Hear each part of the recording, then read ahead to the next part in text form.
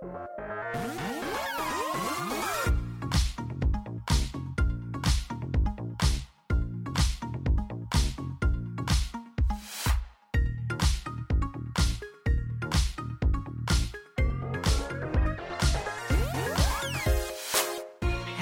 and welcome to Ask Me About K-Pop, the essential guide for recent converts and seasoned fans alike. My name is Shannon. And I'm Angelica. And welcome to a very special, very important deep dive for the K-pop history. Oh, yes. This one, I mean, I feel like maybe we could have started with it if we were going to be systematic about it, but we weren't. We were biased about it instead, and that's fine. I think that's funny that deep dives were born out of love for SHINee. That's the only reason they started. But also I think that my research skills are much more improved these days, and I think if we had tried to do this a few years ago, I might not have gotten as far. Yeah. But anyway, point is... Wait, but also, this whole podcast is born out of our love of SHINee, so our love of SHINee is quite a powerful thing. Let's not underestimate it. That's very true. That's very true.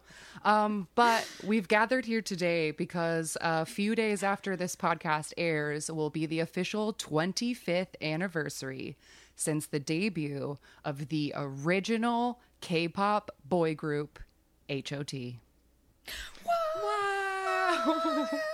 H.O.T. H.O.T. We've talked about H.O.T. plenty of times in passing and for other reasons on the show because they really are the blueprint. Yes, and they've come up in our first gen episodes, of course. When we've done rewatches from 2000 and 2001, sometimes they've popped up, or members of them have popped up. And they are the original group of SM. So we have talked about them in many ways. And this deep dive was definitely inevitable. Yeah, it was very inevitable, but I saw the anniversary approaching and I was like, let's teach everybody everything there is to know about H.O.T. before the other articles and tribute stages start popping up this week. And you can all be like, I know everything about H.O.T. now. I mean, we love to be timely with these things, and when we can actually be ahead of the news as opposed to a few days behind it.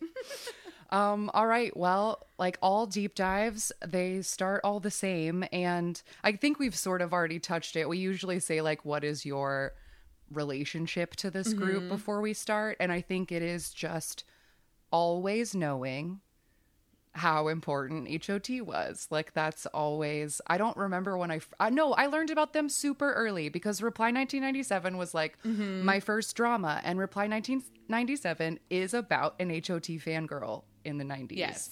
So I was thrown right into they are important. Don't forget it. Yes, and you recommended Reply 1997 to me immediately, so that was one of the first dramas that I watched as well. So yeah, they've just always been a group that I knew of. I don't think I ever really knew, and no, that's a lie. I was gonna say I didn't really know any of their songs, but I definitely must have come across someone covering Candy at a certain point. But obviously before this show, we've done a lot of research they've come up in our research for this show a lot. Yes. So that's the context I have mostly. For sure. All right. So we're going to get into everything H.O.T. We'll start with some really big picture stuff up top. Then we'll introduce you to the members. And then we'll go chronologically through the last 25 years of everything H.O.T. and the impact that they have made on the K-pop world we know today. Yes. So buckle up because we've got a lot to cover. Yeah. So as stated before, H.O.T. debuted on September 7th, 1996 under SM Entertainment. And H.O.T. is stylized H period, O period, T period. It is H.O.T. The Korean is H.O.T. H.O.T. Which stands for High Five of Teenagers. I know that I must have known that at a certain point, but I had forgotten it until this episode. And it tickles me so much. I just love High Five of Teen. And the announcers will be like, High Five of Teenagers. And I love it. I love it. And H.O.T.'s fan color is white. and this is the very first fan color on record. And you're going to hear me say the phrase very first so many times in this episode because HOT Because they were the first. really were the first to do so many things. But the HOT fans are very protective of the color white. And so over the last many years, they have gotten into big fights with the fandoms of Rain, 21, Beast, and EXO over their use of the color white. HOT fans are always ready to throw down. Always. And their fan club name is Club HOT. Like at its base, they are Club HOT. That's what they put on their ponchos. But also they refer to themselves as the White Angels. Ooh. Sure, the ponchos. Yeah, because of they look like angels in their Look like flappy little ponchos. snow angels. And I also know I don't know if this is related and if it was just like a fun buzzword at the time, but in Reply 1997, they mentioned that beeper, like people had beepers. Sure. And if So it was you're the 90s. a kid who doesn't know what a beeper is, it was just basically this box that would flash numbers and then you would have to call that number. It was just like a way to be like, hey, I want to call you. Yes. But because there was no texting, no voice, people would learn you codes. had to call somebody's beeper number on your phone, and it would let them know, hey, call this person. Right. But people also used it. They would send little messages, coded messages, because you could only use numbers. And one of the coded messages was 1004, which in Korean is chonsa, 1004, which is the same word as angel. So that was a thing that people beeper coded, like love you angel, but like using only numbers. So I don't know if that was related, but it feels like in the 90s it was a thing. So anyway, I also learned, and I thought it was adorable, that HOT's greeting when they went on shows is they would say, hello, we are HOT, please help us grow. That is cute. I like it. Yeah. So as I said, we are talking about this today because it is their 25-year anniversary. And when the HOT debuted, their concept was a dance group composed of 5 high schoolers. That's how simple the concept needed to be. But high five of teenagers. But Lee Soo-man had done a poll of high schools all over Korea to ask them what their dream group would be, and then he made it. I wonder, I would love to know what questions were on that poll. Right? Because we're gonna talk about their discography, obviously, but did he ask what kind of music they wanted, or did he ask what do you want them to look like? What do you want their concept to be like? Because the music is kind of all over the place. Yes, I will say that is the biggest thing about HOT is that it was really hard to try to put them into a musical box because we'll go through their releases, but as I've talked about in the 2000 and 2001 episodes, at this time, groups would release an album and then promote songs off of that album for a full year.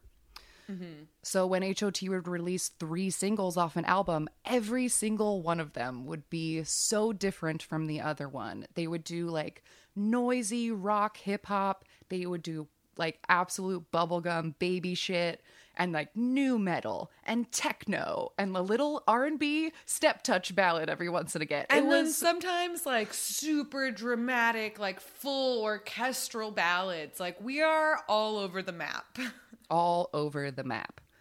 But the most important thing is that the mania that HOT created absolutely set the bar for all the elements of modern day K-pop. They were the first group to really create a national frenzy. Everyone and their grandma knew who HOT was because all of the teenagers were losing it over this group, and it created a mania. There's a quote here. Who's this quote from? This is from one of the members, Woo Hyuk, I believe. His last name is Jung. Yes. And this is from an interview when they were reflecting on their time. He says, on weekends there were easily 1,000 to 2,000 fans camped outside our place.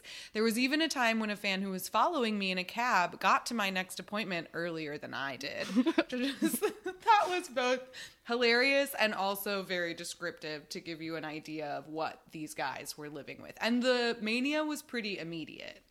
Absolutely.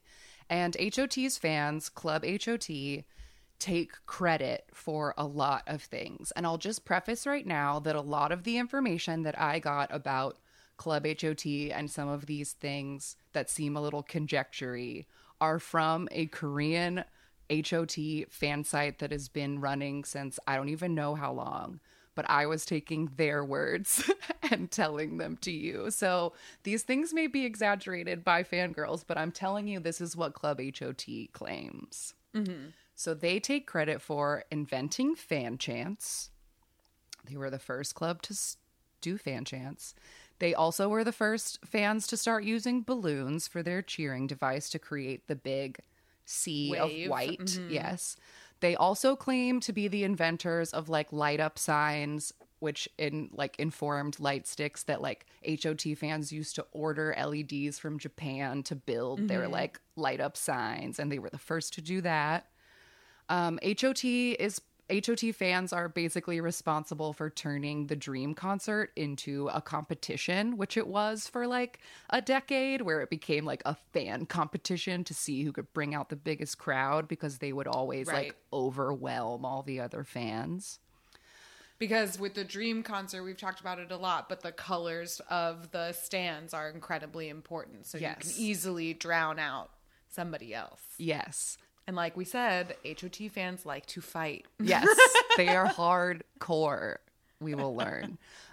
They were also the first to have large-scale birthday parties for the members. And this is not like a modern-day cup sleeve event, like let's all meet at the same coffee shop. The fans would rent out stadiums, entire parks, and like tens of thousands of fans would show up for like Tony's birthday. And all hang out in the park together. Here's an interesting one. HOT fans also claim to be the first to write idol fan fiction. And the HOT idol fan fiction was heavily slash. Like for the 90s, I am surprised by that. And the most popular ships were Woohyuk and Tony, Tonhyuk, and Heejun and Kangta, Junta. Those were the most popular ships. And actually, one of the fanfics was published as an actual book called Kyogegi. And it was a martial arts themed, smutty HOT fanfiction that was actually published. Wow. Yeah, they were also the first fan club to reach 100,000 members, and I'll talk about it later, but their fan club also caps at 100,000 members. Like, so it was a fight to be part of the official fan club as well. Always fighting. I know. Ready to go. Another really big deal at the time is that HOT was often mentioned on the 9 o'clock news, which is that's where the actual serious news is. But these fans were creating such ruckuses, sleeping on the street or having these huge birthday parties or whatever, that it was making the news. So that's why everybody knew about HOT. And then I couldn't find the specific concert. I searched really hard, but at some point the Ministry of Education had to make a declaration that strictly forbade people leaving school early on days of HOT concerts. And they also had the Department of Public Transportation stop the trains from running overtime so that kids would stop leaving school to go to HOT concerts. Wow. Yeah, mania, absolute mania they caused. So, some stats up top. HOT released 5 studio albums, 3 live albums, and promoted 13 singles. Not very much music, considering all things considered. They were only a group for 5.5 years. Yeah, that's one of the craziest things about them of their... I don't know. When we're thinking about okay, we're celebrating their 25th anniversary, but it's 25 years since they debuted. They were only together for such a short amount of time.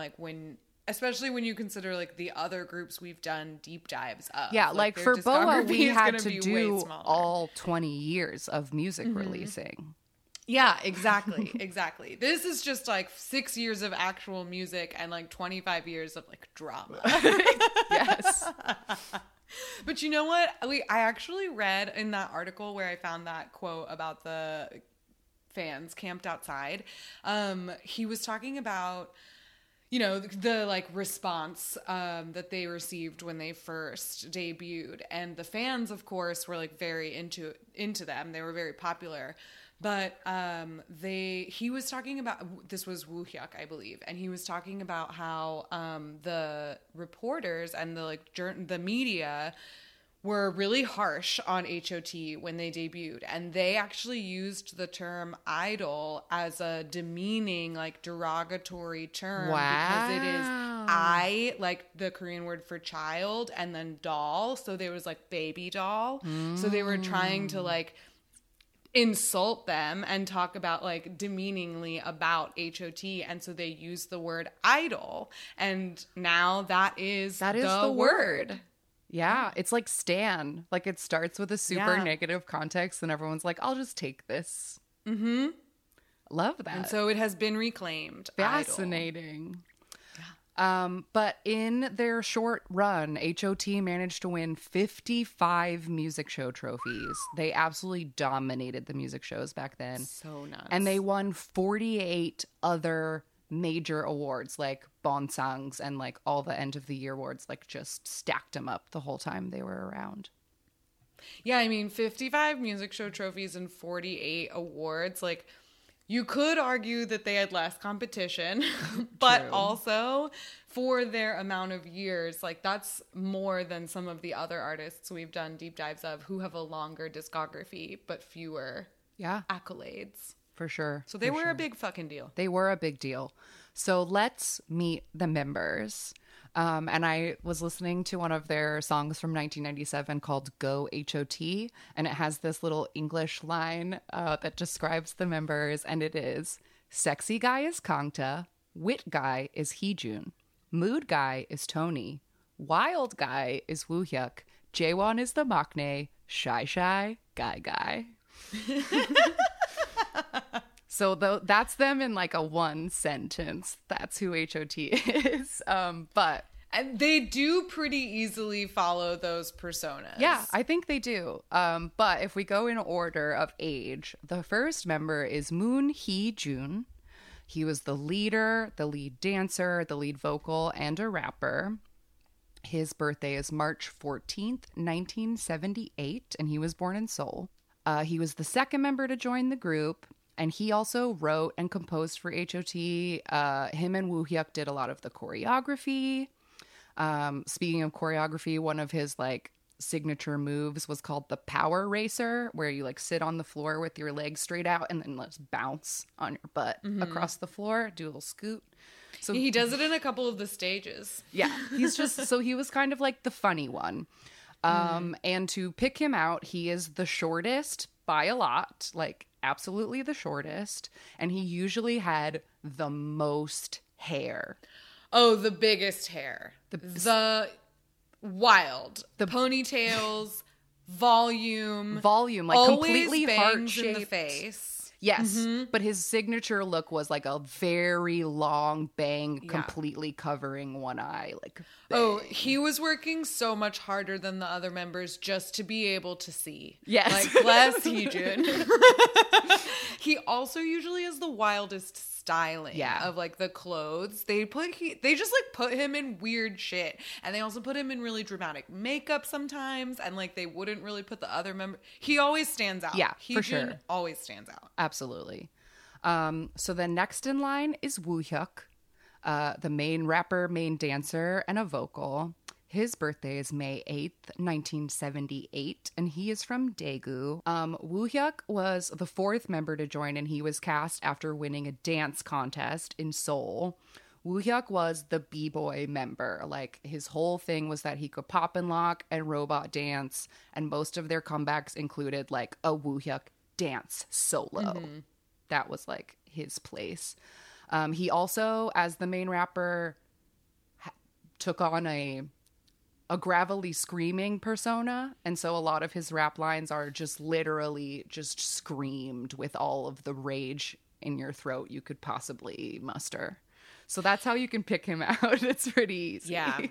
He also wears a lot of sunglasses. If there is a member with glasses of any kind, it's probably him. Yeah. I also noticed, trying to describe his face, that like his mouth is very small. Like it's the same width as his nose. It's like a very little mouth. But one of his nicknames that I found was the man who smells like cool water. And I tried really hard to trace this back, but my best hypothesis is that he wore Cool Water, which was like a cool cologne at the time.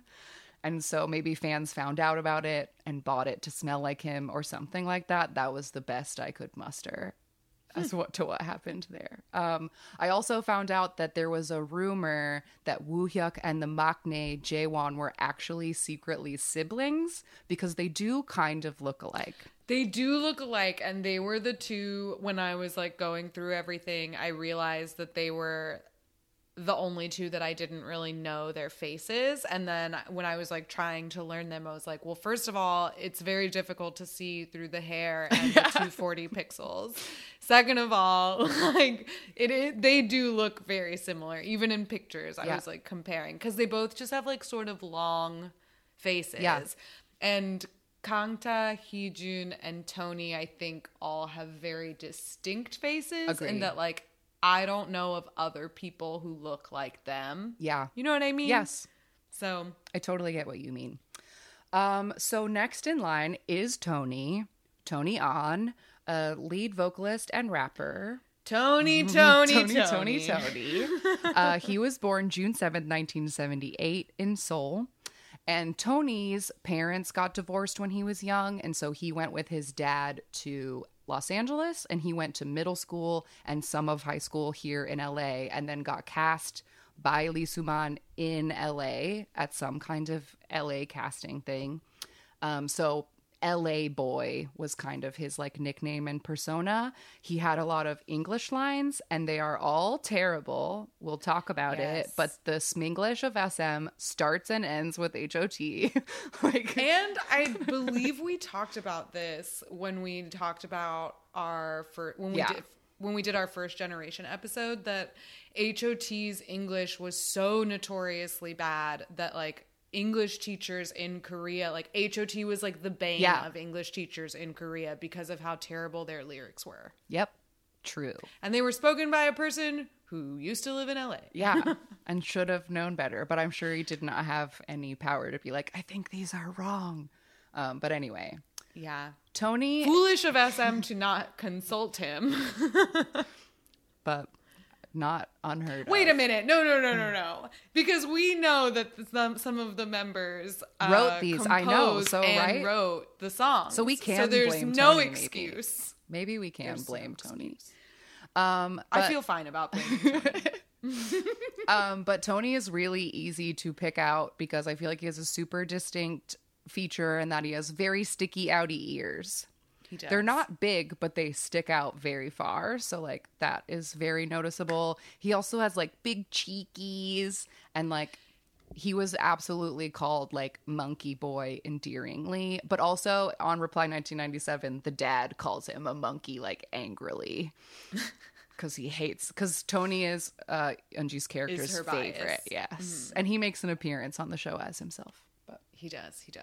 I also felt like he had distinctive eyebrows and eyes. I don't know what it was. I'm trying to remember now what it was. I didn't write it down. I don't know if he had like a scar in his eyebrow or something about it. That I felt like that was how I always recognized him on stage. Yeah. But that's Tony. And he has some pretty wild hair. In some moments as well. The only ones, I mean, no one really escapes except for Kangta. Kangta has one, like, I think they only got to Kangta like one time, but because, like I said at the beginning, Kangta was the sexy one, I think he had to be the plain, like the quote unquote normalist. Yeah. The Posh Spice. And he had the Posh Spice hair. Absolutely, he did. So speaking of Kangta, he is next in line, and he is the main vocalist, visual and face of HOT. And his birthday is October 10th, 1979. And he is also a Oh my soul God, that's boy. my mom's birthday. Wow. That makes him a Libra. Great. So Kangta was the first member cast. I assume they built the rest of the group around him because of that. It seemed like it. He was discovered buying tickets at Lottie World. So it was definitely one of those face castings. But lucky for them, Kangta is a good singer. So they made a good choice. I read one story that said he and his brother, I think, were singing and dancing in line as they were waiting to get tickets. So maybe they did also hear him sing. Okay. But Kangta originally debuted as a backup dancer with Heejun for a different artist named Yoo Young Jin, who is even more prolific at SM than Kenzie. We'll have to do it someday. We'll come back around. But I still need to recover from that Kenzie one. But they did a little pre-debut backup dancer stint, like many at SM do. And then Kangta, I feel like, is very easy to spot. He has a very prominent chin, super high cheekbones, just like a thin, chiseled face. Yes, and he always has an angular bob that's shorter in the back and longer in the front. It's usually black, like very dark black until the end of HOT. And then there's like a few moments where he changes hair color, but I felt like had the most normal hair throughout. The most times, most often. But it's always in his face. Yes. The like very dramatic front pieces to like are always help in his accentuate face. the shape of his jaw. And he's the only member who ever goes like noticeably shirtless in the music videos. Yes, Kangta. Keep it in your pants, Kangta. You know he can't. I know. All right. Lastly, we have Jaewon, the maknae and other rapper of HOT, and his birthday is April 5th, 1980. So the rest of them, they're 78, 79, 80. So they didn't have like a crazy age range between them. They were all in high school. Jaewon was invited to audition at SM by Heejun, who was like a childhood friend of his. And he was the third member to join. But he also gets literally no lines. Yeah. Most songs he has a single line, and it's usually towards the end. And like, he is the most left out member I feel like I've ever seen. Some of the interviews I was watching, he would be standing on the end and they would pan away till he was out of the shot and it was just the other four. And I was like, man, this poor kid. But he's so tall. He's the tallest by a lot. Yes. But I don't know. He just was so invisible and small and shy guy, like they said. So he just like blended into the background. Yeah. But he's very tall and has like a long, sleepy face. I thought a sleepy face was a good description for him because he has kind of like hooded eyes. Yeah. But those are the 5 members of HOT. All right. Okay. Time to get into the timeline. Here Let's do it. we go. So on September 7th, 1996, debut album of HOT titled We Hate All Kinds of Violence. And the single was called Warrior's Descendant, parentheses, Age of Violence.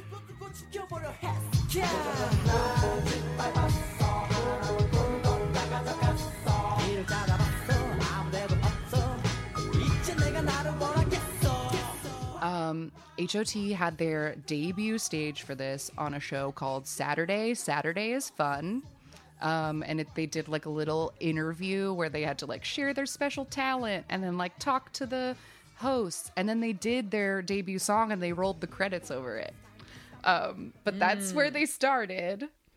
Okay, yeah, I was wondering why, because there was like so much happening on the screen of that stage. Like at first there was like a whole other like picture in picture of like a different, like what looked like a different TV show. And then there was so much text like completely covering their entire face. And I was just like, what is happening here? Yeah, it wasn't like a traditional music show. It was like a Saturday night variety show or something. But that's where they made their official debut with this song, which is like a very rap heavy song.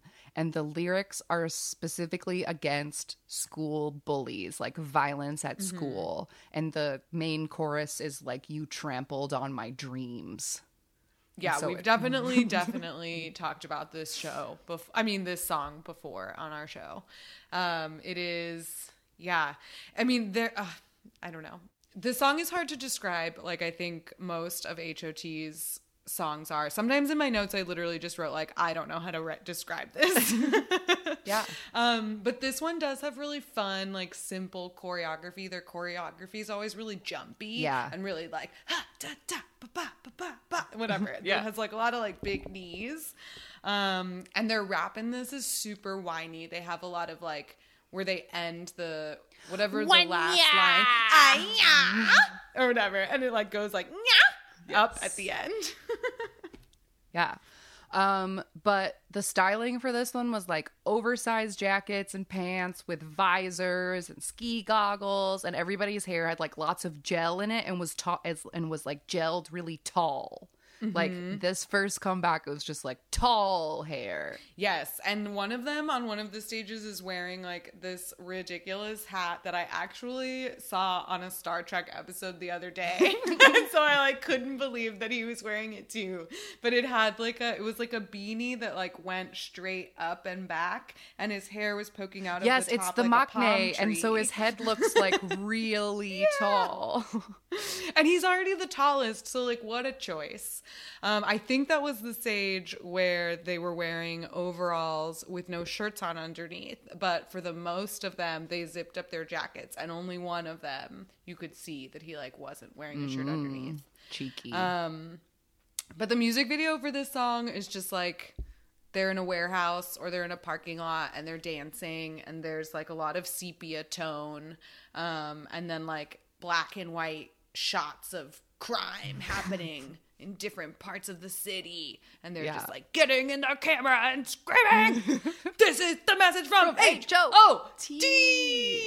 Yeah, this song has a very famous Tony rap, which starts with, "What goes down, Beto, what goes down? Do your body ready for the beat again." Here we go, it's time to stop. The violence is getting all the mess.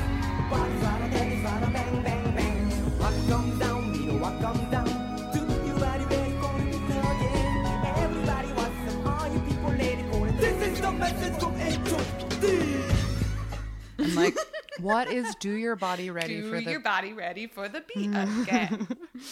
Yeah, I don't know. Do your body Do ready your body for ready? the beat again? I don't know, Tony. I don't know. I also found on a Korean website that immediately when this song was released, there was claims of plagiarism saying that the beat was lifted from a Cypress Hill song. But it turned out that the beat was from what was called a sample CD. Now they come in like packs on the internet, but it was like a CD of rap beats, and purchasing the CD gave you the legal right to make raps over those beats. So it was basically like a public domain beat or whatever. It was clear they didn't steal it from Cypress Hill. Good for them. Yeah. All right. So next song to be released from We Hate All Kinds of Violence. For trying to find the dates for second and third releases, my method was to look for the earliest possible music show performance I could find, and then assume that that is the week that they released that single. So on the week of November 30th, 1996, they released a second single called Candy.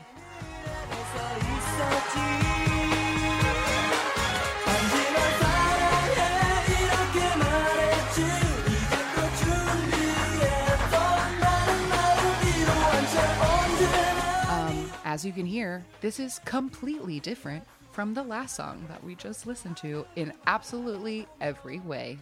It's so wildly different. It like kind of hurts your brain.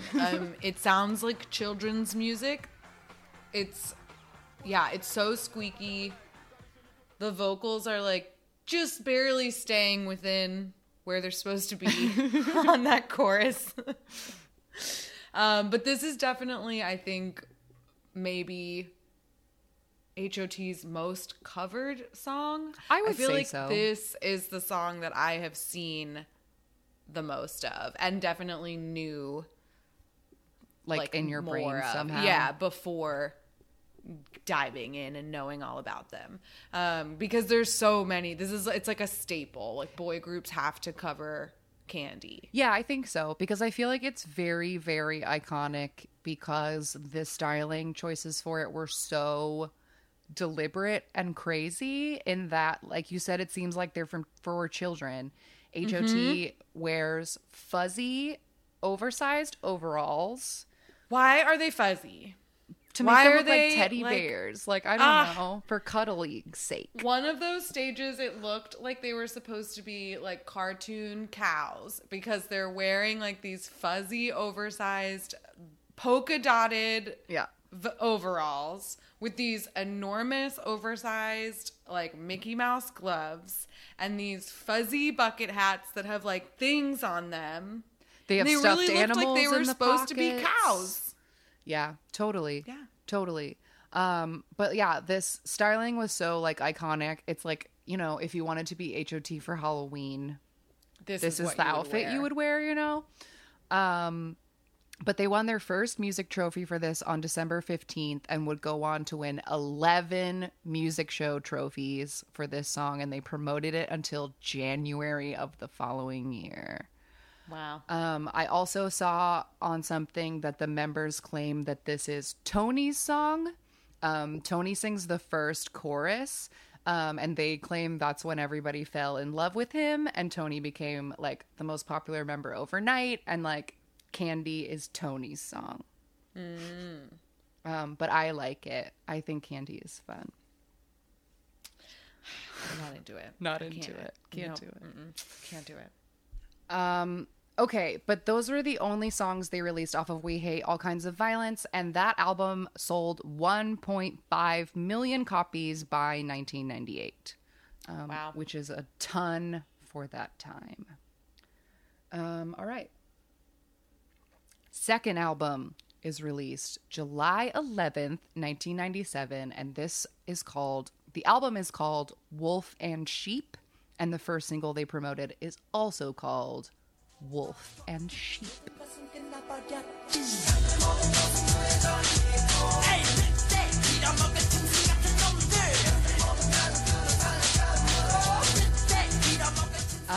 Now, this album was released right in the middle or like days before the IMF crisis, which crashed the Korean economy in 1997.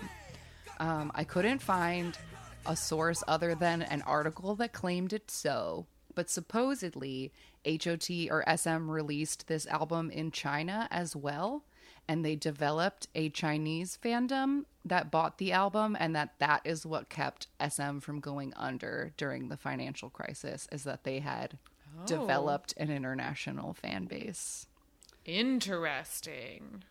Very interesting. But this was such a crazy time for HOT. Kangta says that during this promotion cycle for this album, there was a full week where they didn't sleep anywhere but the car because they were being so constantly ferried between appearances that they never got to just go home and lay in a bed. Wow. So they were That's very terrible. busy. But anyway, Wolf and Sheep is an anti-war song. So we're back to the political messages for this one. And I thought it was interesting that the concept for all of the stages was shirtless with suit jacket. Yeah, the music video is just like them performing the songs in different places. It's definitely filmed in LA. Yeah, they're And just trying there's- to act hood in the street and like, Yeah. I don't know. And the song has like that recognizable 90s rap beat, and the vocals are like really, really muffled on it. But the stages, are not at all the vibe of the music video. And although the music video has one moment where Kangta is like shirtless on the beach, Yeah. like in the wind. But the stages. Oh my gosh. No, everyone is shirtless except for one guy. It must have been the maknae. Cause he wasn't shirtless underneath his jacket. He was wearing not only a turtleneck, but this crazy chainmail collar that looked like what you would put on a pet so that it doesn't lick its itself. stitches. I couldn't believe it. I was like, what happened to you? Like, how come you didn't get to be shirtless? Not only you also had to wear this like thing. That's terrible. That guy. But this song is the first in many HOT songs that would have to be censored because in their trying to make a statement, they would say curse words or do things or, violent things that would have to be bleeped. So for Wolf and Sheep, there's a part where they essentially, using vulgar Korean slang, say like, damn those guys, like those guys committing the violence. Sure. So they had to change it for broadcast and they would just sort of go like, huh, at that part instead of say it. But according to that HOT fan site that I dug so deep into, per Club HOT, at a performance of this is what started the war between HOT and Sekshkis, because Sekshkis had debuted like a month before this.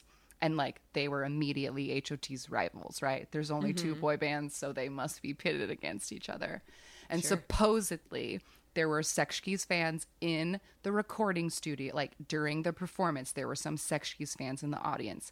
And so at the part where the curse was supposed to be bleeped, they screamed the curse and then everyone got in trouble from the stage managers. And so that is supposedly what started the bad blood between the fandoms. I love that as a spark. Right? That's a good one. Trying to make everybody look bad. Yeah. So on the week of August 10th, 1997, they started promoting a second single from Wolf and Sheep. And once again, it's a complete departure from that song. And this song is called Happiness.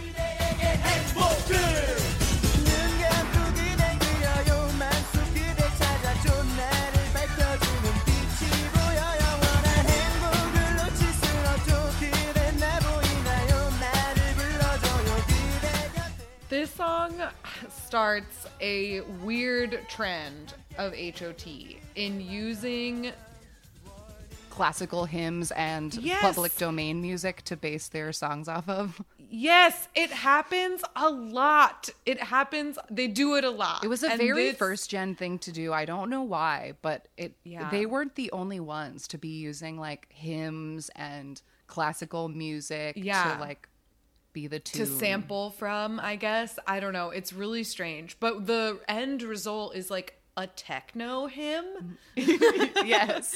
Because it's using the song Gloria. But it seems, again, like weird children's music, especially with the rapping that is so growly. Yes. Like you mentioned, Woo Hyuk had like sort of affected this like rasp to his voice, but this is at a whole other level. It's like he's doing a bad Shaggy impression. Yeah, on top of or it. like a Bismarcky or something. Exactly. Like yes, he sounds like a cartoon. Like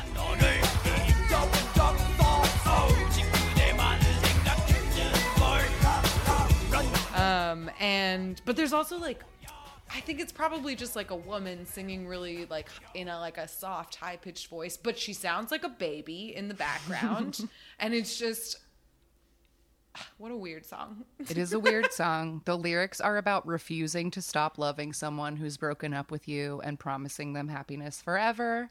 And the music video has a tennis court concept, which would does. live on in K-pop forever. And the styling, True. is just that they wore like oversized rugby shirts or like a t-shirt with flannel. Yeah. And we're just doing.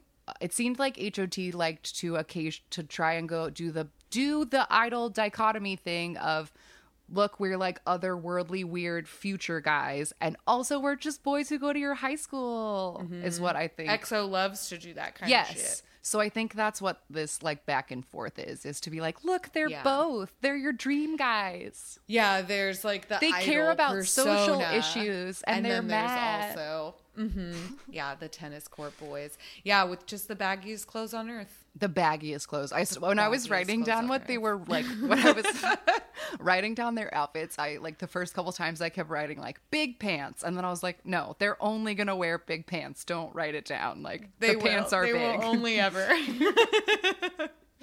And a lot of layers. So many layers. Very 90s. But Happiness won 11 music show trophies. Wow. Including 5 weeks in a row on SBS Live Gaio 20, which would be Inky Gaio like in a couple months. But it was still called Live Gaio 20 back then. All right. Next thing on the timeline, so fascinating to me. On September 21st, 1997, was the first inauguration of Club HOT. So they held an actual event at the Olympic Gymnastics Stadium, which holds 14,000 people. And all of these people who had officially joined Club HOT, which at the time you had to mail in an application, be over 14 years old, and the entry fee was 15,000 won, which at the time was like exorbitantly expensive because minimum wage was about 1,000 won. So like Wow. to have 15,000 won to spend on a fan club, membership. it was prohibitive. So like again, and they capped it at 100,000 members. So like because you know for music shows or concerts, like fan club gets priority. So everyone Right. can't be in the fan club. It's got to be like exclusive, right? So anyway, I found this old news report of somebody who was covering the first HOT inauguration, and they showed this parking lot just absolutely filled with teenagers who were in orderly lines in the parking lot with a sign in front of them based on like what city they had come from, because the fan club had chapters. It was very organized. Very organized. And then there's a little interview with HOT in the news report, and they're like talking about like, how do you feel about Club HOT, or what do you think Club HOT stands for? And Woo Hyuk says like it should stand for Hope of Teenager or Heaven of Teenager. And then Tony says we should just call them angels because they're our hope and our heaven. So I Sure, think, and they wear white ponchos, so there you go. White angels. yeah, and the footage from this first fan meet, Shin Dong-hyup, who you still know from TV, was the host. They played little games. The fan club presidents gave a speech. They showed a video to HOT that they had made for them. And then the boys did like 2 songs. It was like very much a modern fan meet, but on an absolutely massive scale. And it was their Wow. first one. Yeah. So I just thought that was really fascinating. Yeah, I mean, it's just another good example of how HOT is setting the blueprint for a lot of the fan interactions and like for what the relationship is between the fan and the idols today, right? Yeah. And I think even the fan club stuff, like I'm pretty sure that most fan clubs have a cap, because I remember fairly recently they opened up Shiny's fan Right. club for like a few hours or something, and they were only letting like a couple people or whatever, like a certain amount of people in. Right. So yeah, I mean, this model is still in place today. It's still used. And I didn't write down any of the others, but just for reference, they did one of these fan club meets every year for as long as they existed. They would inaugurate the new members and have a little show. Cute. But the first one is the one that matters. The first one is the one that matters. All right. So after the fan meet, the week of November 10th, they release a third single from Wolf and Sheep, and this song is called We Are the Future. And I'm not playing it right now because we got HOT in the random game in episode 6. That's how long ago we did it. But we watched Candy already. So I decided that I think We Are the Future is probably the next most like quote unquote important HOT song. So we'll watch that music video at the end. But this is once again another like social movement kind of song. And the premise is like the future is ours. I wonder what kind of people we'll be when we're adults. Like, can we make a better future? We're the kids. Like, that kind of Yeah. stuff. Yeah, and there's a lot of we're getting into like the sort of noisier, we're back into the noisier spectrum of things after Happiness. And this has like there's like lasers and glass breaking like in the track. Right. But yeah, we'll talk more about it for the random game. I do have some things to say about the stage, Luke's, before, like, because we do have to watch the music video. Absolutely. But I noticed something happening with these stages where it felt like the experimental art part of HOT was maybe starting to creep in, because Yes. this is when the hair officially gets really big. Like the crimpers and the teasing combs are out in full force. Everyone's hair is very big, but they also the outfits were all over the place. There's like a silk pajamas stage. There's a full like cowboy leather trench duster stage. And at the Gaio that year, they wore what I could only describe as Victorian doll frocks. They're like black, straight A-line dresses with like big buttons that go all the way up and then a little white collar, like a doll that Wednesday Addams would carry. That's what they wore at Gaio that year to perform this song. And I was like, what? Wild. Yeah, that is so odd. I noted that this was the first time that they were wearing heavy makeup. So they are definitely getting into like the more experimental. The hair in Wolf and Sheep is also pretty high. It is like reaching for the stars, and the highlights in that one are so. I think it's Tony. I was going to say, is that when Tony has just four? Yes, like just four of them, and it of looked blonde. like it looked like a toupee, like with the hairline. It was so odd, but yeah, the hair here is really big. In We Are the Future, it is also quite large. I think this is the one where Heejun has like the reddish hair that is literally like out to here. Let me check. And it just has this like, it's like a Alice in Wonderland, Queen of Hearts kind of shape. No, in this stage, everybody's hair is like a shade of brown. This might not be the red one yet. Okay, this might not be the one I'm thinking of. But Heejun's hair is like in a perfect heart. It's like so teased up in the back and then comes around like in this fan. Yeah. And you can't see his eyes. Like No, he's the hardest working member of HOT.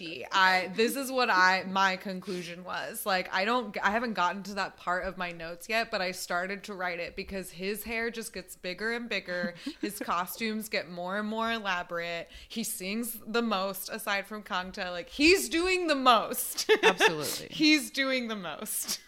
But We Are the Future won 7 music show trophies. Yeah. The choreo to this is cool though. They love a slidey slow-mo. Oh, like, sure. Either they love a slow motion lean. Lot of big knees. And this one has a really cool ending floor move. I had to give it to them because they did this like crazy thing and all of a sudden they like end up sliding, like laying on the floor like seductively, and I was like, oh, that was cool. Look at you guys. Way to go, HOT. Look at you dancing. All right. So then that brings us to January 23rd through 25th of 1998, which is when HOT held their first concert. And they were the first Korean artists to hold a concert at the Olympic Gymnastics Stadium. Like only people like Michael Jackson and the New Kids. Like that was a stadium they saved for foreign acts. Well, but HOT was big enough. Yeah, that's so interesting because I wonder if that means that HOT was really the first national group, like the first Korean group that had that national popularity. Like other Korean artists before them weren't popular enough to sell out a concert at the stadium. Yeah. Fascinating. But they also held 2 more concerts on the 30th in Busan as well, so the fans in the South could see them as well. And then this next part, I had to dig so hard to confirm that this happened because it was completely unsourced on every Wikipedia, and I was like, I'm not going to let this go. Like, someone wrote this in here. It must have happened. And it did. because from February 21st to March 31st of 1998, HOT did a USA tour. They did shows in New York, Washington, LA, and Hawaii. Wow. And I found a video from their concert at the Shrine Auditorium, which is where Shiny played last time they were here. So, like, full circles. I love it. But the video that I found made it seem like the Shrine was full, and it holds 6,000 people. Wow. But basically, like, the reason that I feel like it was probably so hard to find information about this is that, like, they would have only advertised on the Korean radio or put ads in the Korean newspapers. Like, no English language outlet would have written about it. Like, because foreign artists visit to play to a small community all the time. Like, is that news? Probably not. But it is news. Not if looking it didn't back create at it. like a fervor. Yeah. But looking back at it, I think it's really neat that, like, there were enough Korean fans in the U.S. who were, because the internet existed, were plugged in enough back home to be HOT fans for them to justify putting on shows here. Yeah, that is really cool. And that they were able to have, like shows for their community. That's so interesting. And the other cool thing about this, and the way I knew that it was absolutely real, because I did find a source for this, is that HOT or SM, I'm sure HOT would have wanted to keep the money. SM donated all of the profits from this USA tour, which was about $40,000 US, to the National Unemployment Fund, because, like I said, there had been a terrible financial crisis the year before.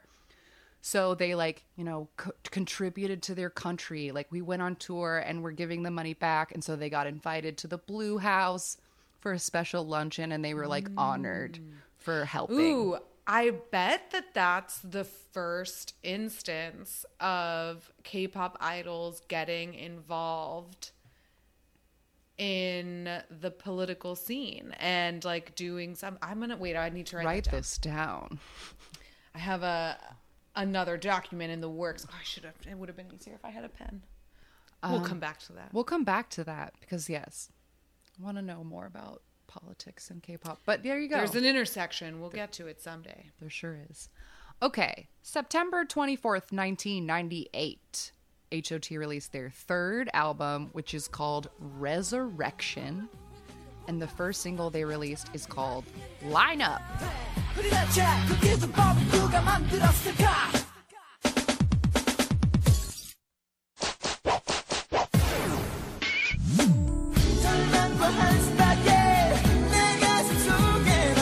And this song is like a little more dancey, groovy, but it is the most Frankenstein-y Frankenstein song I've heard in a while.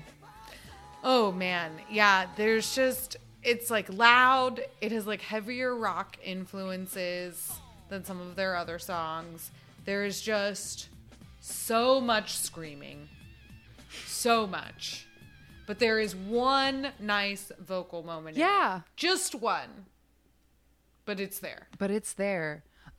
This song was accused of plagiarizing Rage Against the Machine's Killing in the Name. And I searched everything I could possibly find for an example of this, but a Korean article claimed that the lead singer of Rage Against the Machine made a big stink about this on stage and made fun of HOT for a while, probably in a shitty way, to be like, this sucky Asian boy band is staking my music or whatever. Couldn't find the quotes. I don't want to put, but apparently HOT was made fun of by Rage Against the Machine. Well, this song also has chopsticks as its introduction. So, perhaps we have many things to rage against. Absolutely. But the stage outfits for this one were like weird leather suits and gloves. And Woo Hyuk has like Trixie Mattel mushroom bangs. And they made me sad. Everybody's hair is doing a lot of inexplicable things. In particular, Tony's hair should win a special award in this stage because his hair is defying the laws of physics in my eyes. He has like, I don't understand how it's got to be a wig. Like, I don't understand how it can be real, because he has like the pieces that come down in the front, and then he has like these other pieces the bouffant that create, yes, he has a headband made of hair right behind and going behind his ears and behind the front pieces, but then everything that goes back is almost a perfect sphere. Yeah, the shape of it is incredible, but B, it's combed back in a way where it's like, it goes like perfectly to the side. Yeah. You know what I mean? Like the way that it is combed back and shaped into that literal helmet is magical. yeah. Also, Heejun, everybody else gets regular gloves and he has boxing gloves. Are they Yet hockey again, hockey or goalie whatever. gloves? They're giant. Whatever They're they enormous. Once again, working the hardest. For sure. Doing the most. Doing the most. Putting up with the most shit. Lineup won 5 music show trophies, and just a note about the album Resurrection. This album includes at least one song that was fully written by each member. Kangta has 3 songs. I think Heejun has 2, but the others have at least one composed lyrics. Like, they wrote them all by themselves. Good for them. So then the next song that they released from Resurrection around November 10th of 98 is called Hope.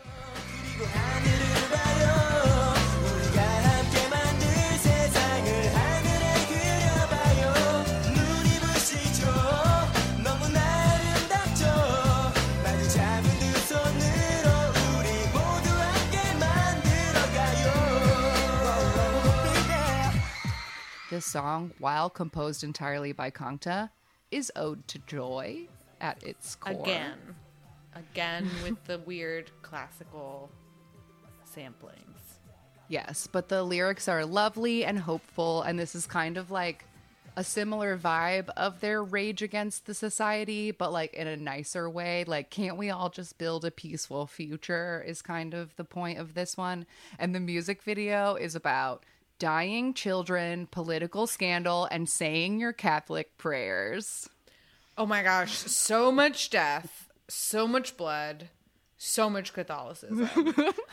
Wow. Also, the hair is all about the angles now. We are cutting sharp lines. And yeah, this song, I literally, this is where I wrote, I don't know how to describe this, because I was like, it's pleasant, but it's also shouty.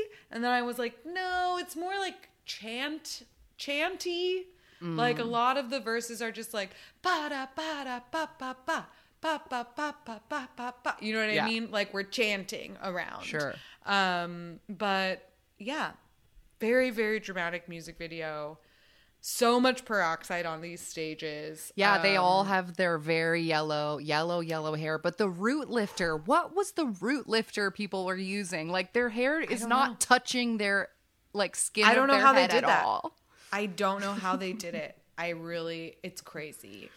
Tony The has teasing. like blonde hair that's in like 10,000 tiny ponytails, like a beautiful waterfall. Yes. And you know what I noticed? Heejun's hair is like that as well, but it's done in a different way so that the top part looks like just like it's smooth and the little ponytails are underneath so it to just give the lifts. volume. It was like layers of petticoats underneath a large skirt. Wow. Really? Yeah.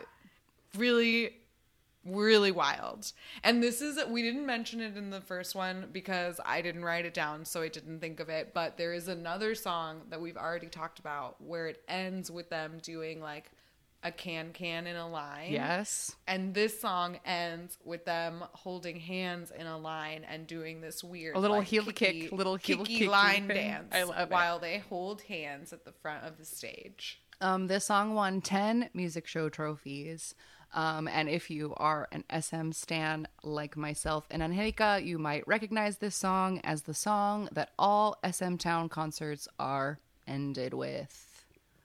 Yes. it stuck This is when around. everybody comes out on the stage and they all sing it together in their new pink SM Town shirts Yep. that they've all cut and tied in different ways.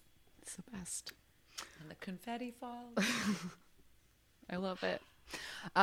Okay, so December 31st, 1998 is the date of famed HOT Sex fan brawl in the parking lot of MBC Gayo Daejeon.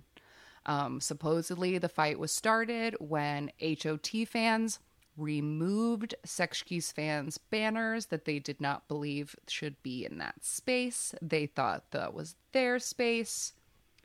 And then people waited for the show to end, and then they fucking fought in the parking lot with their fists. Yes, they like actually fought in the parking lot with their fists. I read a couple different like interviews with HOT and Setchki's members since then. And because like someone was like, well, why didn't you like do anything to stop it? And one of the HOT members was like, what was I supposed to do? I was busy running for my own safety. And then one of the Setchki's guys was like, this girl came up to me and said, Oppa, I got 5 of them. And she had a bloody nose. And I said, good job. I'm proud of you. Oh, man. But I was wondering if you knew, because this was mentioned in the same article, but I couldn't find the right timing. I was wondering if you knew what songs they had been like promoting at the time, because I know that Setchki's was they were promoting a song called Couple, like right before this Gayo. And I don't know if they won something for it this year. No, it must have been. It must have been.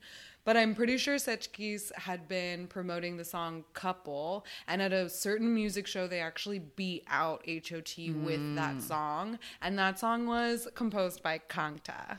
And so he had mentioned it as the reason I bring it up is because I read about him talking, like they were talking about the rivalry and the fans. And he was like, yeah, I remember when they beat us with Couple, I felt so guilty because I wrote that song. And so it was like I had double crossed us and like stabbed us in the back. But yeah, that must be pretty wild to have lost to his own song. Yeah. He got the money though, so like True. I'm sure it Who's was just laughing a in slight, the end. Yeah, he's laughing Kangta in the end. is. Yeah. I think that's the moral of all these story. Kangta's always laughing Laughing at the end. at the end. All right. So then January 22nd through February 1st of 1999 was HOT the second concert. The January dates for this were all at the Sejong Center for Performing Arts. So the fans often call this SejongCon, like to remember those concerts. But the Sejong Center only has 3,400 seats. So tickets sold extremely fast, so they just scheduled more shows, which basically meant that they did 12 shows in Seoul total. Wow. They were doing 2 a day for like 4 or 5 days in a row. Whoa. Which is like more than Broadway people do. I was like, literally just going to say get that's a break. harder than Broadway. Yeah. And this concert tour, if everybody, only went once, which I'm sure is not the case, possibly 44,000 people could have gone to this concert. But I assume there were people who were at every single date throwing that number off. 44,000 tickets were sold. Yes. And then in February, they did dates in Busan and Gwangju, and those were held at much bigger stadiums so that 10,000 people could attend those, and they didn't have to perform constantly for days. Man, they were really overworked. Like Yeah. that is so the story about them not ever like sleeping in a bed for a whole week is freaking horrible. But then this too, like 2 shows a day. I mean, I don't know how long their concerts were, but a concert's like 2 hours. Like Yeah. that's tough. Yeah, it is. That's tough. But on April 12th, 1999, their first live album was released called The Greatest Hits, a Song Collection live album, and it had 18 songs from the concert I just mentioned, and it sold 175,000 copies. Then in June of 1999, HOT was invited to perform at a benefit concert that Michael Jackson held in South Korea, and he like invited other influential people to like do a song at his concert. So like that was a very big deal for them. And then in September of 1999, HOT won an MTV VMA International Viewers' Choice Award. Wow. So they were getting recognized. September 15th, 1999, they released their fourth album, and it is called Yeah. And that's what the first single is called, too. 언제까지 이 따위로 살 텐가 이루지도 못한 아이들의 불꽃을 꺼버리게 누가 뭐라겠는가. This song has a tragic backstory. A few months before this, in June of 1999, the Sealand Youth Training Center in Korea caught fire, and 23 elementary school-aged children died. The fire was caused by using cheap, flammable materials, and the people involved in the building got jail time for manslaughter and bribery. And it's very similar to the Sewol Ferry disaster, like in that loop of the way that things repeat. It was just like utter like incompetence and bribery left children dead, Led to which utter tragedy. yeah. And so HOT wrote this angry song that is supposed to be like an attack against any adult. Like the whole theme of the album was against adults who had ever harmed children. And this album had 11 spoken word tracks on it of like angry monologues, poetry, all kinds of stuff. Like it Yeah, was like they're their called, like, slam album. Yeah, and like after every song it says talk, and then like a little title for whatever that speech is gonna be. But this song got a lot of the English lines got bleeped very aggressively on the music shows. Like they would just put the bleep over it, which just makes it all sound worse. But It does. But the main lines that were blocked were like, this is all in English, turn your neighborhood block into a battlefield was bleeped. A camouflage cipher from the rooftop, I might snipe ya, was bleeped. And then another part, they say, I got about the P down, just the capital letter P. That's what's written in the lyrics. I don't know what that means. About the P down. I got about the P down. I got about the P down. But that's what they don't know. I don't know what it could know what that would possibly mean, but they bleeped it anyway. Probably going, Maybe "This they can't were mean like, anything." I don't know what this means. Let's take it out. I'm sure it's bad though. But this album sold 1.3 million copies and went to number 2 on the album chart. And this song won 3 music show trophies. But to move on to the fashion, which is very important, I think the biggest thing to point out is that Heejun, once again working hard, wore Wolverine claws for the stages of Iya. He also wears them in the music video too. And he wears like, he's on the stages, he's the only one that will be in silver when like the rest of them are in black. Yeah. Because for the rest of the, like in the music video, the look is like vampire warlocks and they wear like high necked, black and long dramatic things. And at a certain point, Kangta has his shirt off.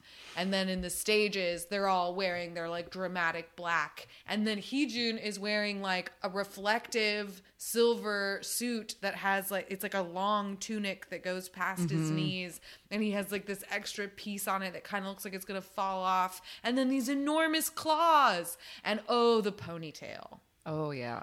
The ponytail on Heejun is thick. Like as thick as his arm around and right on the top of his head. Like a palm tree. But And then long. and the fan, the way that it Oh, the way manages it to fans. The things they did to that guy's head. Yeah, I don't know. I just don't know. But he rocked it. He rocked it hard, whatever it was. He did. Tony has really wild Dragon Ball Z hair in these stages. I thought a really weird piece of the music video. Like, they did so many dramatic close-ups where the boys had very obvious like foundation over their lips so that they had like no lip color at all. Weird look. Yeah. And yeah, totally. Yeah. So the song itself is like dramatic, and it has a lot of heavy guitar, and it's very shouty rap. And yeah, very angry. we're back to shouting at the world. We're very angry at the unfairness and the violence. Okay, so then September 18th, 1999, HOT had a concert at Olympic Stadium. And once again, they were the first Korean artists to perform at the Olympic Stadium, which holds 72,000 people. Wow. 40,000 attended the HOT concert. I'm sure they left the nosebleeds out of the equation. But for the time, this is truly unheard of. 40,000 people all at once to see HOT. Wow. After the concert, they released another single from IA, and this one is called Get It Up. With an I, G-I-T. Get it up. Get it up.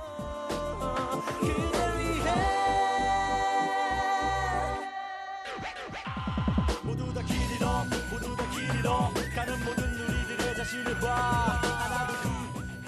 This music video stars the Grim Reaper and a baby. Oh, it's so scary, this music video. But this one also, again, in the music show stages, really weird bleeps. Here's another weird line that is bleeped. You are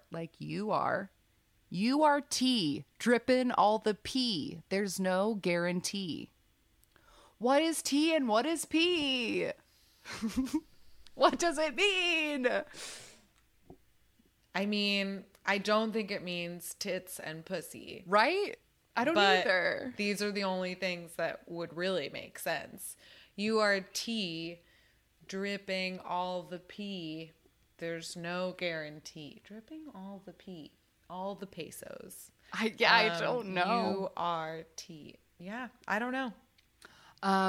The fashion of this one was striking. My most striking moment is that Tony has waist-length blonde extensions, and the top half of his head is in full micro braids, and he has the big bang. Like, there's so much hair on his head. And the braids that are on like the crown of his head have been twisted into like Medusa, like snakes going back into this ponytail, which then has his like waist length braids. Yeah, that was such a look. I think it's Woo Hyuk that has Vulcan eyebrows in this. Like, they have shaved the bottoms of his eyebrows. Heejun has almost a full beat on his face except for the mouth. He has like smoky eyes, and I swear to God, he's also wearing acrylic nails. Oh yes, he started doing the nail. He was definitely a like boy who wore. He was nails. a boy who did his nails, right? Because they are long in this music video, and they are definitely painted. Yeah, this song is weird.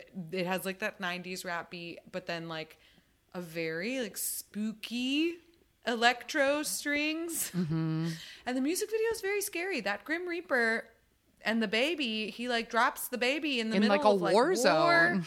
Like, yeah. We don't like war, okay? War we is really bad. don't. That is the recurring That's theme what I of wrote for my HOT. notes of this. War is bad. War is bad. But weirdly, even though war is bad, the stage looks for this were camo pants. They wore camo to give military vibes, I guess. Is this the one where, because I know Tony still has the braids, is this the one where he's also wearing like, one of them is wearing like full like motorcycle like elbow pads and shoulder pads and like a back pad, like, you know, the thing that motorcyclists like a will full wear thing. in case they fall off. I have a stage playing right now, and they don't seem to be wearing too weird of things. Okay. Also, in this stage of this get up that I put on the playlist, Heejun just has like blonde Kate Gosselin hair, and it's like not even weird. It's just like straight, and it's not even piled at all. It's just like regular. Needed a Wow. break. So he got a break. Yeah. We all need a break every once in a while.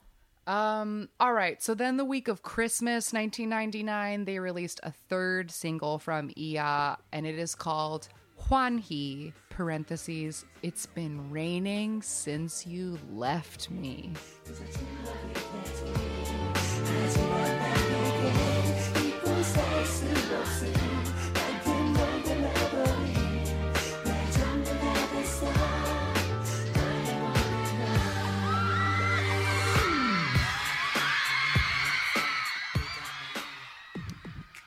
And this song has like a weird whistle in it and Spanish guitars, and is just like a totally different vibe. But it's not really Spanish guitars. It's like that Baroque harpsichord. Like it sounds so much like old, like Bach. Or because this one too, like I know the stage was Christmassy and they released it in December. So when it first started, I was like, is this another one of these like hymns? And I was like, what is this? Like, is this the Nutcracker? Is it a Christmas carol? Like, I gotta know what it is. And all I could come up with is that like, it was just like the strong harpsichord in it. And I was like, okay, maybe this is just making me think of Handel and it's not actually something, but yeah, it was again with that weird little, like, public domain sampling in the background. But definitely the best song so far. Yeah. Kangta sounded great on this live. He wrote the this song is one, so pleasant. Well, there you go. He gave himself the best parts. that was my only note for this. This is the calmest and most pleasant song of this era. Like, Agreed. for sure. Agreed. Here's a note I have for 1999. I couldn't find when this happened, but just another Sasang story for your scary fan list. At some point in 1999, Baby Vox member Kan Mi-yeon got caught up in dating rumors with Heejun, and a HOT fan sent her a letter written in blood with a razor blade inside that said, "I'm going to kill you." And supposedly HOT fans also crashed a Baby Vox fan sign and like protested and made a whole loud stink and had to be thrown out. So Wow. yeah, They're always ready to fight. always ready to fight. So poor Baby Vox had to feel their wrath. Yikes. January 6th, 2000, they released another live album called 99 Live in Seoul. And this was a 2-disc set that was recorded at the Olympic Stadium concert. And it sold 110,000 copies and went to number 4 on the album chart. And then in February of 2000, HOT held a concert in Beijing. And once again, first K-pop artist to do so. So they really kind of opened China as a potential market because nobody else had tried China before. But HOT got them and was able to hold a 10,000 fan concert at the Beijing Certified Gymnasium. Wow. All right, this next piece of information is fun and funny to me. On July 16th, 2000, HOT released a movie. And the movie is called Age of Peace, OPT, which stands for Operation Takeover. Operation Takeover, thank you.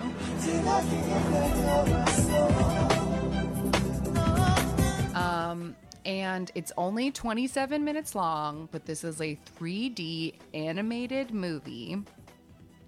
Sex Keys, as I mentioned in our first gen episode, Sex Keys had released like a angsty teen rom-com, or not rom-com, just an angsty teen drama a few months before this. So I think this was the move that the companies were going for, was like, let's put the boys in a movie. It worked for the Spice Girls. I mean, SM kept doing this shit, like EXO Next Door. Like other groups have done this too. For sure, for sure. The whole JYP Dream High. But that's like a drama. This is like a movie that goes in Oh, the no, movie I know. theaters. But yeah. The Beatles, Help. Yeah, Hard Day's sure. Night. Totally. It's a thing. Put your boy bands in movies. But Age of Peace was not that because it was an absolute massive flop. It cost $6 million American dollars to make this movie. And according to the Korean IMDb, KMDB, the weekend it came out in Seoul, it only sold 23,000 tickets. Yikes. So nobody liked this or saw it. And I saw a quote from Heejun that said, like, that they should have just spent the money on themselves. Like, that all the money it cost, they should have just given it to the members. Because they Sure. were not getting paid. And we'll get to that later. Yeah. But the premise of Age of Peace is that HOT plays like roller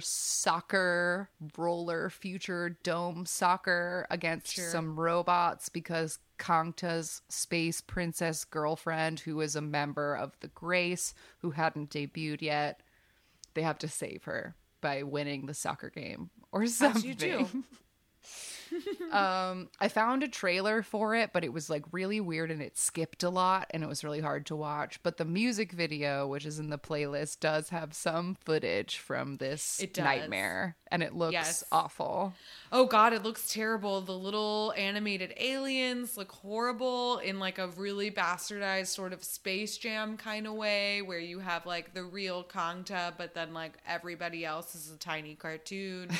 Yeah, what a disaster. And there's like futuristic lasery sounds in the song itself with a bunch of like heavy rock guitar. And it's just, yeah.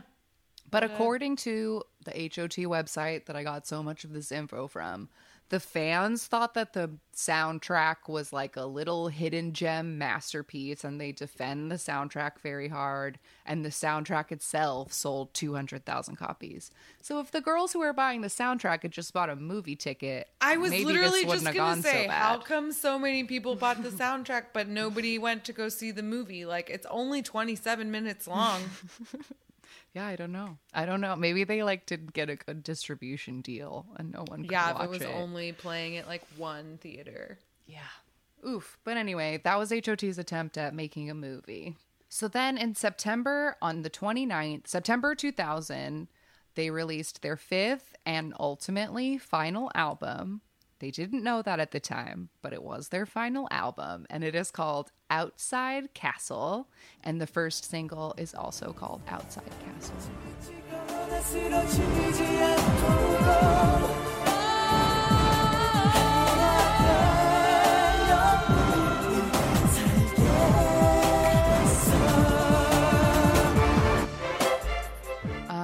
My first note for this song was pop and lock to the violins, baby. I wrote like dramatic pop and locking.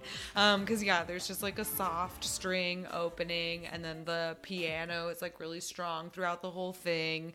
And the first like minute of the music video is just like a fisheye lens of this big empty house where they're like popping and locking to the string orchestra. But yeah. Yeah, everyone has I noted varied suburban mom haircuts for the like music video, like variations on the Kate Gosselin, I would like to talk to your manager haircut. Mm-hmm. But in one of the stages, which is the one I linked in the playlist, Heejun has lilac cyberpunk braids and a mask and glove. Like, it's so much. And he's wearing a skirt. Yes. So much. It's so much. Yeah. In that same stage, Woohyuk's flippy hair is just so flippy. Yeah. Like, it's the Josie and the Pussycats. The flippy Josie and the hair that Pussycats. I was wanted literally in just eighth going to grade. say that's the dream of the hairdo. And I think it's oh shoot, what's his name? Tony Jaewon? Kangta. Jaewon. No, Jaewon. He has like teeny tiny micro braids Yes. as well.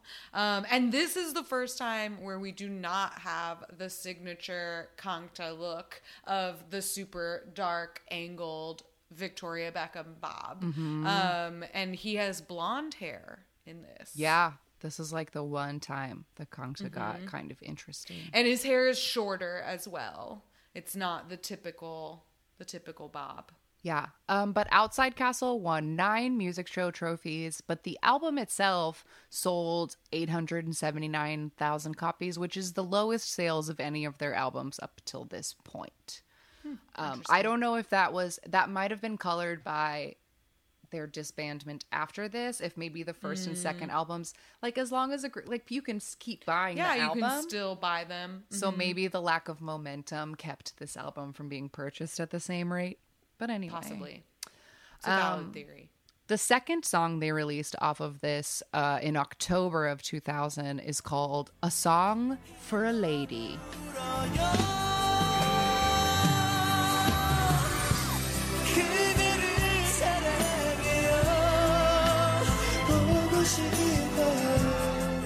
And this was featured on the OST of a drama called Endless Love.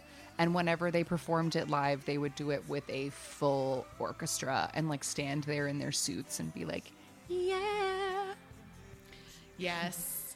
Yeah, this is a very beautiful orchestral ballad. And yeah, it's a little bit like that Vitamin C graduation song.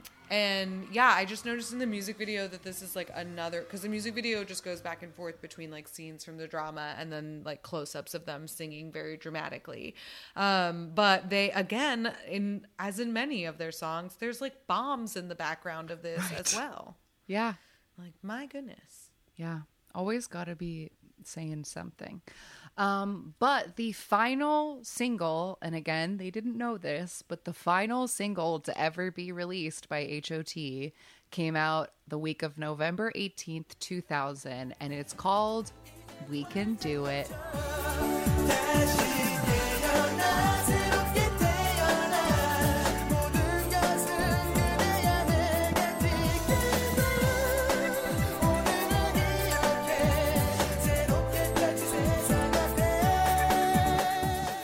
And my first note was, it's been a minute since there was a sweet song in the mix.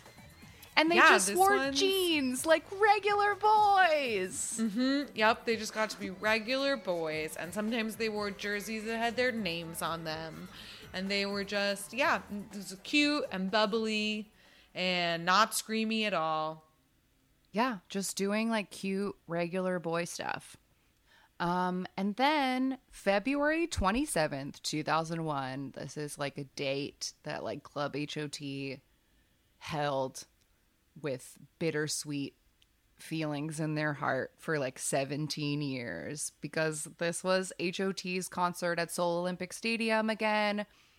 And it had originally been planned as like a 5-day event. But it got delayed because Jaewon got injured, and then snow collapsed the roof of the venue they were going to have the concert in. Oh, wow. So then SM had to find a bigger venue to accommodate them, to accommodate 5 shows worth of people who had bought tickets. So they found a new venue, but still over 1,000 people showed up 5 days early for this concert. Oh, God. And we're all just hanging out there. And then they had to come up with on the fly some kind of fair seating system, because people had obviously bought the exact same seats. And so they had to come up with a way to get everyone in this stadium without causing a riot. Oh, man. So it was like what a disaster. So it was like a disaster to get it going. But also at the time, there had been so many rumblings in the press and like blind items and whatever, like HOT's gonna break up, HOT's gonna break up. So the fans were already like worked up, right? And so at this concert, Heejun tearfully promises the whole crowd that they will never disband, and as long as one of you exists, we will be here forever. And they all cried and they said, yes, Heejun Oppa, you know. And he promised them, and they were all high on it. Oh, Heejun. I know. He says now Always that working is hard. one of his biggest, he says now it was one of his biggest regrets, and he thought about it every single day. But they also said they didn't know. As from their perspective, that was entirely true. Sure. He had no reason to think that would be a lie. Yeah. So in April of 2001, they released a live album called HOT Forever, because I forgot to mention the name of this concert was HOT Forever. Which Mean sounds and like a goodbye ironic, right? concert. Yeah. This was again a 2-disc album, and it was recorded at that final concert. But then May 13th, 2001, a press conference is held, and it is announced that only Kangta and Heejun are going to stay at SM, and the other 3 members are going to be leaving the company. And as we've said on the show a couple of times, because it was a big moment in K-pop, Club HOT went batshit insane and started Absolutely smashing bananas. things. Like literally broke all the windows in the front of the SM building and were like blocking traffic to be like, no, like they went bonkers. Their group Is ended. this the time when they destroyed that one person's car and then they realized like they destroyed the wrong person's car? That might Or have was been that a about Super different Junior. event? That might have been about Super Okay. Junior. Still SM. But still, Something SM. in the SM water stirs They up their brainwash fans. us really good and we get upset. The subliminal messaging in there.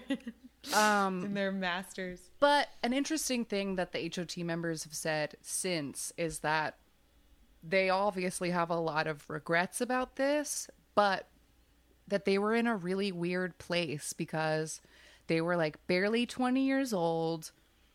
They didn't have like anyone on their side.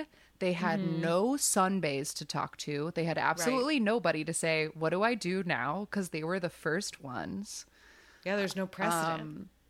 They thought that they like were smart enough to handle their own careers, but they didn't know anything because they were babies.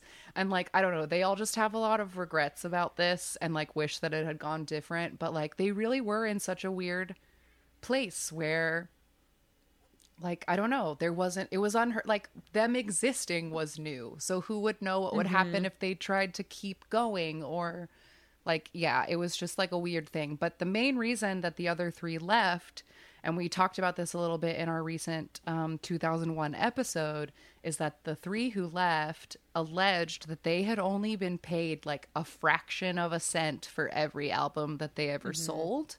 And that they felt entitled to way more of that money because they had done everything and worked their asses off. And SM sued the shit out of them for like talking about it. And like, it was a big messy mess. Yeah. And Kangta and Heejun got to just like keep putting out solo albums and like, Yeah, because they stayed at SM and everybody else left, and yeah. and they What a mess didn't, that boiled down into being. they didn't really speak to each other for like 17 years. And Kangta claims that it's not because they fought, but that it's because all of them are not the type to fight. And so they all just internalized all of their beef with each other instead of talking about it. And so they just didn't talk instead of having to do the hard work of working anything out. Interesting. I wonder if they've ever aired out any of their dirty laundry, but we'll talk about the eventual reunion. Yeah, in a minute. When we get there in the timeline. But yes, I looked into a little bit of like what these guys did after HOT because like you said, when they disbanded, they were all still pretty young. Like they had debuted when they were in high school. So they didn't, it's not like they disbanded because they needed to enlist right away. Right. So they had some time they had some time where they had to figure out like, what am I going to do next? So I'm just going to go again, just like we introduced the members in age order, catch us up on the highlights of what happened to lowlights. them. Oh yeah. The highlights as in big news items, not as in positives. Some of them are positive, but you'll see the highlights and the lowlights of everything that happened between the disbandment of HOT and today. So, starting with Heejun, after HOT, like we said, he stayed with SM after the disbandment until 2003, and he released 3 of his own solo albums with SM. He later created his own company, which was called PS Entertainment, under which he released his 4th solo album. He has a total of 4 albums, as well as 4 special albums, which are like compilations or lives or whatever, and he also has 2 EPs. He enlisted in 2005, and while he was in the military, he hosted the KFN Korean Army Broadcast Music Talk Show. So he had kind of like a related job in the military.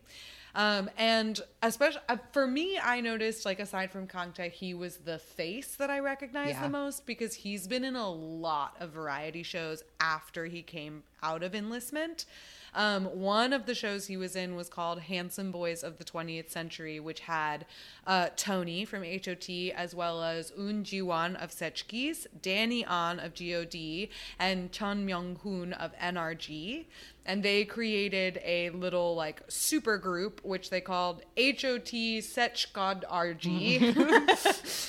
And this variety show was inspired by Reply 1997. And they had a lot of like reminiscing about their experiences, and then like doing a couple of like games or interviews based off of like scenarios from the show. One of my favorite Running Man episodes of all time has Hot Sesh Goddard G versus like Taemin and Kai, and like it was like a new idols versus old idols special, and it's one of my favorite episodes of Running Man.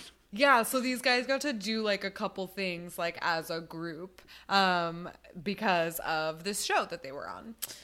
In 2015, Heejun signed with the group Cohen Stars, and the following year, in November of 2016, it was announced that he and Soyul, formerly of Crayon Pop, were engaged. They got married in February of 2017, and they had a daughter in May of that same year. And he is the only HOT member to be married with a family, and as far as I know, they're still together. Yes, and he is public enemy number 1 to anybody who cared about Crayon Pop. Because this ended Crayon Pop. Oh, that's right. Yes, because if you do the math, they got married in February, and that baby came out in May. So she had to leave because of this baby. Yes, and so Crayon Pop Crayon had just started getting momentum. So I feel like to a lot of people, Heejun is the devil in that story. Yeah. Interesting how I didn't come across any of that from the HOT perspective. Everyone's of course. just glad at least one of them settled down. Of them is, I totally get that perspective too, because these guys, my goodness, they're a fucking mess, y'all. They're a mess. Okay. Woo Hyuk is next. He is one of the members who left SM, and he became a member of JTL with the 2 others. In September of 2005, he did a solo debut. His first album, No More Drama, has collaborations with SM producer Kenzie and also Pang Shi-hyuk, who composed It's Raining. And as a soloist, he put out 2 studio albums in 2005 and 2006 under Sponge Entertainment. He got pretty popular in China and even was able to found an official Chinese fan club for himself in 2006. But then he enlisted in November of 2007. And when he came out of enlistment, he put his energy toward creating his own label. So he is the CEO and founder of WH Entertainment, and he released 2 solo EPs under his own label. But there wasn't that much about Woo Hyuk since the HOT days, so he's kept his nose clean. The only other thing I saw of his, like, I saw that he was like, I was looking for pictures of him to look at his tiny mouth, and the like headlines under them were like Woo Hyuk investigation, Woo Hyuk whatever, and I was like, oh no, what's he under investigation for? And not that long ago, or in the last 5 years, SM tried to sue him for like using HOT stuff when he's not allowed to. Oh, boo, lame. I will say shout out to Woo Hyuk for getting slutty in his own solos, because his first album is just like his album, I believe, was like R&B focused, and the album cover is just like him with like a hat over his eyes and like a button up with just like abs out. All right. So he was like, I never got to take my shirt off while I was in HOT, so here we go. Yeah. All right, next up, Tony. Tony is the one who really crashed my server when I was doing my research. Tony. After HOT, from March to November of 2013, Tony got in the news because he had a confirmed relationship with Girls' Day member Hyeri, who at the time was 16 years younger than him. She was 20 and he was 36. Wow. I wrote these incorrectly. I wrote 30 and 26 and I was like, that's only 4 years. She was 20 and he was 36 at the time. And their relationship ended, not officially because they were always busy, but let's be real, It's because he went to jail. He went to jail. In November of 2013, when their relationship ended, Tony was investigated for illegal online sports gambling, along with 5 other celebrities. There was like a very big like Bust up breaking of a ring. story, Yeah, where a bunch of celebrities got in trouble for not just idols, but like actors and comedians. They got in trouble for gambling in different ways. And he gambled supposedly 400 million won between May of 2009 and March of 2012. And he actually started gambling while he was enlisted. Yeah, I read that was like one of Supposedly- the bigger parts of it too. That like Yes, because supposedly he got like drawn into this online gambling game while he was on leave, and a few of the other celebrities that he got investigated alongside, like the same thing happened to them. Like they all got like rolled into this whatever. Some shady person like drew them in when they were on leave. And he was sentenced to 6 months in prison and 1 year probation. And as a result of this investigation, in February of 2014, KBS banned all HOT songs from ever being played on any of their shows.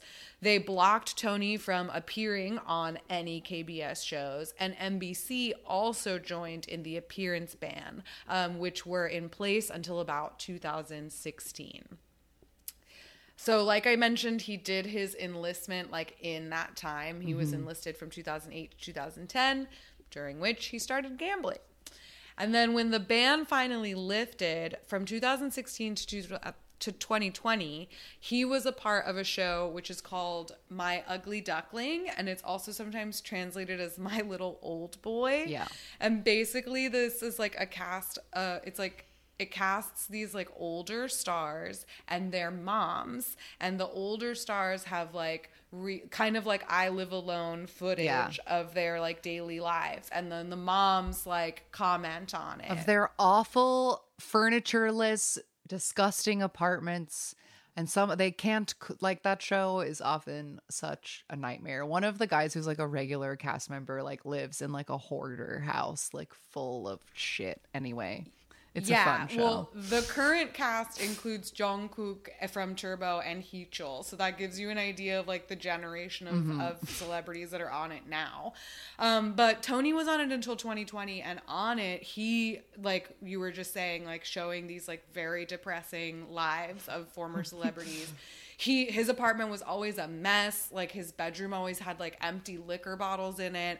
And there's like one episode where he goes to the doctor and he has like failing health. Like he's his damaged liver his is like liver, ruined. and he has like a cyst, like something, whatever. And it's caused because of his heavy drinking and smoking. And so but it did revitalize his career in some ways because he was on TV again, and so he started getting invited to be a part of more reality shows or more variety shows, and more interviews as well. So it was a bummer look into what Tony was up to, but it helped him out a little bit as well. He is currently a CEO at 3 different companies. TN Nation Entertainment, which is an entertainment company he created himself. He manages one of the former members of Click B. He had 2 groups, a boy group called Smash and a girl group called Awesome Baby, both of which have since disbanded. And he unofficially managed some schedules for his HOT maknae Jaewon. He's also a CEO for School Looks, that the company uniform company that comes that up all the partners time with idols and does like a music Yes. video every year to show off their So new Tony's collection. a CEO there, and he's also a CEO at a company called Shynix. I don't know if that's how you actually say it, and it's an undergarment company. Ooh. But a fun fact on one thing that sort of pulled me into a wormhole of hilarious gossip columnists was that Tony is BFFs with Sechki's member Kim Jae-duck. And they became friends when they were in the army. And they famously lived together for so long after the army that there are very persistent gay rumors about them. Yep. They are not helped by the fact that Kim Jae-duck loves to joke around about the rumors. And I watched this video of him and he's on a variety show and he says that they became friends in the army because he loves to touch the people that he sleeps around. And I guess Tony liked that. And then he laughs and he says, Hyung hates it when I say things like that. Oh, boy. And the hosts pounce on him and they're like, how can you say these, like, and you seriously are telling us that you guys aren't dating? He goes, no, don't misunderstand. We sleep in separate rooms. And the hosts are like, yeah, fucking right. Then how come you guys have matching rings? Like, isn't that a ring like that he also has? And he says, oh gosh, like, yes, this is so funny. Like, this is a ring that, like, he and I are not the only ones who have it. We got matching friendship rings with 5 friends. And so we all have them together. It would be weird if just the 2 of us had them. Tee-hee. So anyway, Tony hates it when he plays it up, but Jae-duck definitely plays it up. Are they together? I don't know. Is Time that will the only perfect tell. premise for a fan fiction? Yes. Members of rival boy bands go to the army together and fall in love. Like, shut up. Wow. Let's write that book, shall we? Yeah, let's write it. All right. So that catches us up to Tony. Then we get to Kangta, of course. Kangta, doing fine. Moral of the story, Kangta's laughing in the end. Yes. All the way to the bank. He is the only member who's still at SM today. We talked about his solo debut in our 2001 episode because he debuted with the song Polaris, which infamously has him in full drag in the music video. He has released altogether 4 solo studio albums and 2 EPs, one of which was a Chinese release. He also participated, I called these subunits, but they're not really subunits because they're not a part of HOT. But these are like other projects he was a part of. In 2003, so just a few years after HOT finished, he was in something called S Supreme with Shin Ye-sung from Shinhwa and Lee Ji-hoon. They released 1 album and 1 EP together as a trio. In 2006, he was a part of a group called Kangta and Van Ness, which was a collaboration with an artist called Van Ness Wu, who was a member of the Taiwanese boy band F4, excuse me. They debuted at the Thailand MTV Asia Awards, and they only released one single and then a repackage because shortly after that, Kangta enlisted in the military. And so he says that that's why they like never really did anything, was because shortly after all of their promotions or whatever and their repackaged, then he had to go to the army.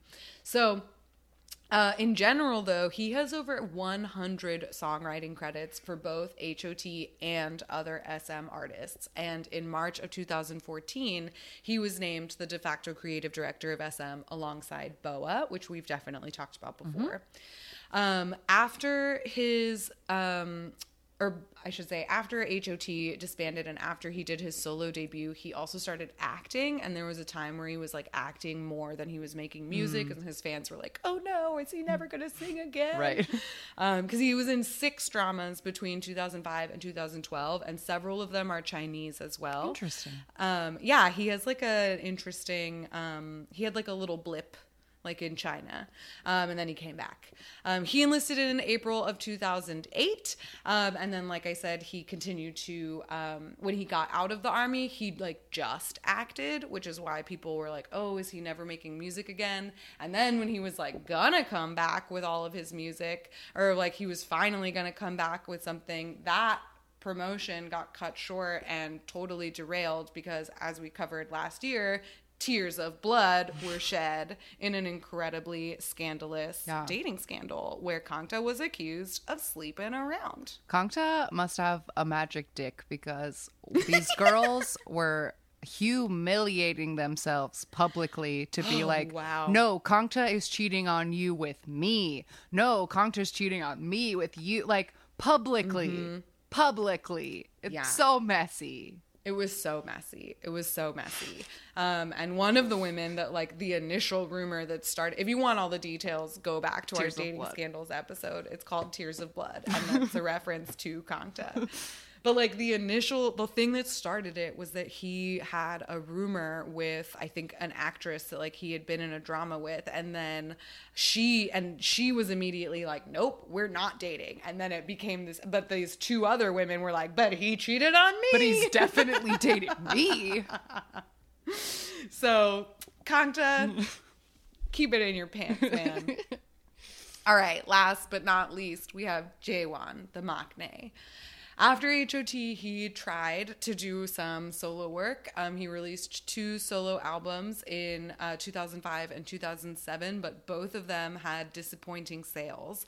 And he never got to release his 3rd album because in December of 2008, he was arrested on rape charges for allegedly having sexual intercourse with a woman who was too drunk to give consent. And the South Korean court differentiates between assault and sex without consent. So it wasn't assault charges, but it was non-consensual.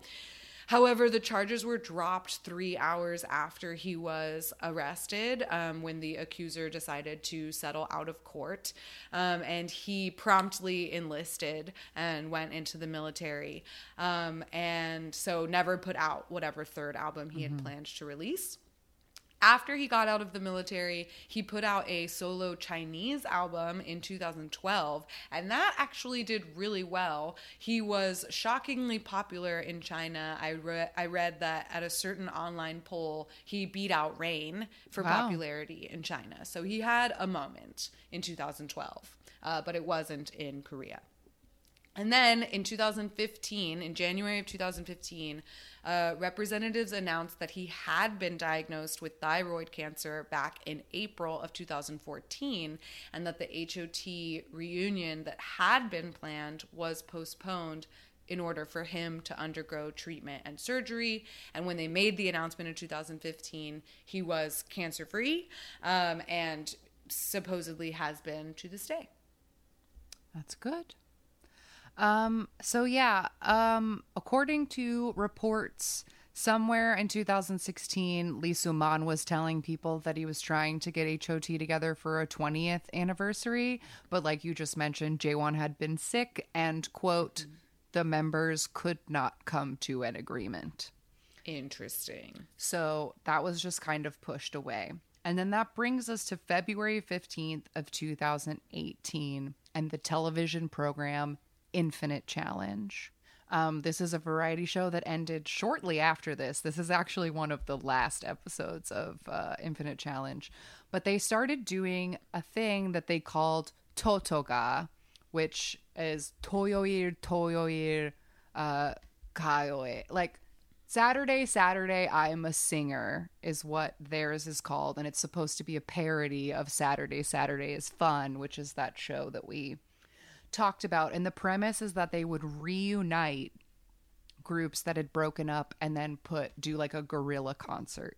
So they did SES, they did Sekshkis, they did Turbo, they did all these things. And then the like golden calf was, can we get HOT back together? Right. Because like the Turbo Infinite Challenge like relaunched Turbo. Sure. Yeah, people like really liked those specials. They're very endearing. But yeah, HOT didn't talk, so they didn't think they were going to make it happen. And spoiler alert for Early Rec, I think everybody should watch these episodes. They're really fascinating and just great. But like at the beginning of the episode, they do this thing. They talk to all the members separately and they say, don't call any of the other members. We want you to just think about this yourself. And if you want to come, show up at the studio at this day. And the beginning of the episode where they're waiting to see if anybody's going to show up is so anxiety inducing. And when the final member does finally show up, Tony cries really hard. And it gets me good. And they have to like work out their beef and then like learn their dances again and like try to be HOT again. And it's really touching, and it's like 2 whole episodes, and it all accumulated in a concert that was originally supposed to be held at NBC in the like music studio where they recorded that show back in the day.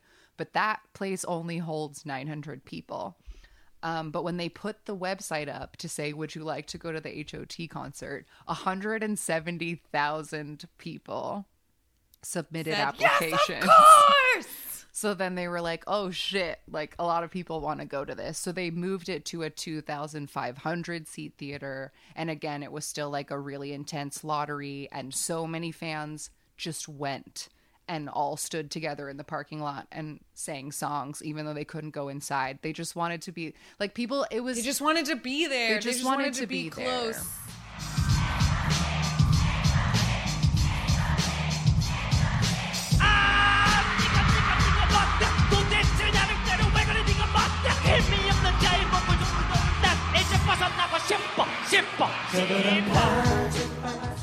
And it's just really touching, and everybody all this like 17 years later, like remembering their youth and remembering the good times and like reliving this special moment. And it's really, really touching. It's really touching.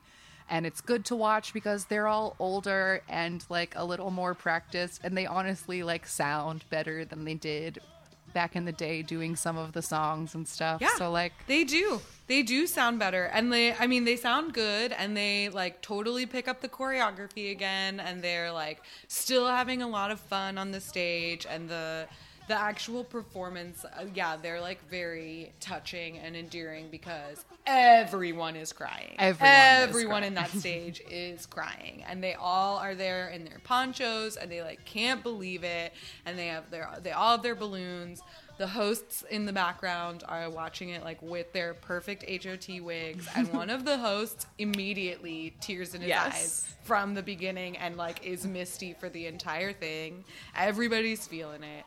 And it's like very, what's the word? Satisfying. It's like just so satisfying to watch, because they had a tough time. Like they were definitely overworked, and they were setting the precedent for the way the industry worked. So they didn't have any examples, like you said, to help them navigate what to do after their group ended.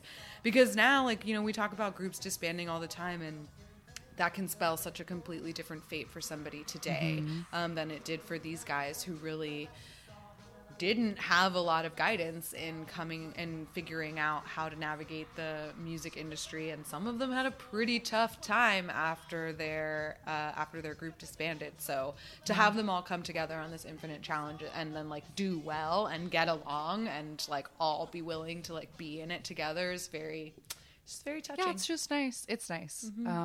So that's the last official HOT thing that we have, but I guess we can probably infer that because of that, maybe they all have a group chat now and are talking again. You know, I hope so. I hope so. Yeah. So there you go, guys. That is the story of HOT. And to ceremoniously end this, we will take a look at the music video for We Are the Future, and it's gonna be wild. Alrighty. So if you would like to watch this with us, it is pretty much a sight, but we'll describe it to you. Press play when I say go. HOT, We Are the Future, 1997. 3, 2, 1, go. All right, we got a title card. Very blue filter. Girl over on everything. a roof. Uh-oh. Oh, shit. Oh, shit, she's And jumping. she jumps. But freeze. Freeze! Now we're going to pull back away from her, and she's frozen over the edge. And here comes the kick dance. This kick and these silky jammas. Look at their silky jammas. Stop, teacher. This teacher is throwing something at the student, but it freezes like the Matrix before it hits him. And here they are in their white. Oh my god, Look the at their jumpy. Kicky jumps. I love that move. It The looks like they're skater move. skiing. Yes, it's so fun. Speed skaters. Big That's what it blade is. arms. Yeah. At 6, first I 5, thought that they 4, were 3, 2, wearing 1. like TLC pajamas, but they're suit pajamas. Yes. Oh, look at this hair. These highlights. Oh, and that lavender eyeshadow. Yes. And the ice blue contacts. Yes. There's so many. I think this is the music video where there's just like the like craziest ring light in Kangta's eyes. But that might have been in a couple of them. Yeah. Look, Oh those yeah, I wrote down that strings. this had been one of the first times they started wearing all this kinds of makeup. Ah, okay. Because yeah, we have like not just a dramatic smoky eye, but like he has like this lilac color. Somebody else has like one eye is yellow and one eye is green. The That dramatic slidey leans to move. the ground. Yes, they love the dramatic leans to the ground. We are the future. So much yelling. So much yelling. But yes, if we haven't described it, in between they're in this lavender round box in their suit jammas, but then it keeps cutting to this grainy blue filtered like footage of like a guy robbing a convenience store and a teacher like abusing his students and a And bully. like somebody beating somebody up in the here's the pop and lock break. Yep. This is the tube dance. This is Yes. called the tube dance.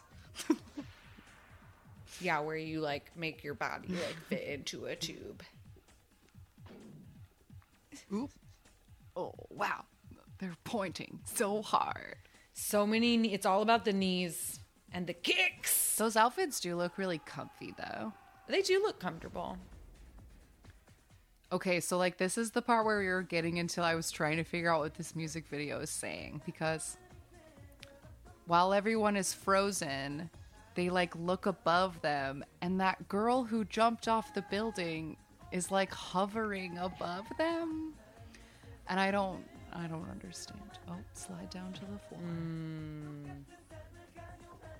Because this kid he's getting beat up by the bullies, and he's gonna grab this glass, but Yeah. he shouldn't stab them back. I think that's the wrong choice.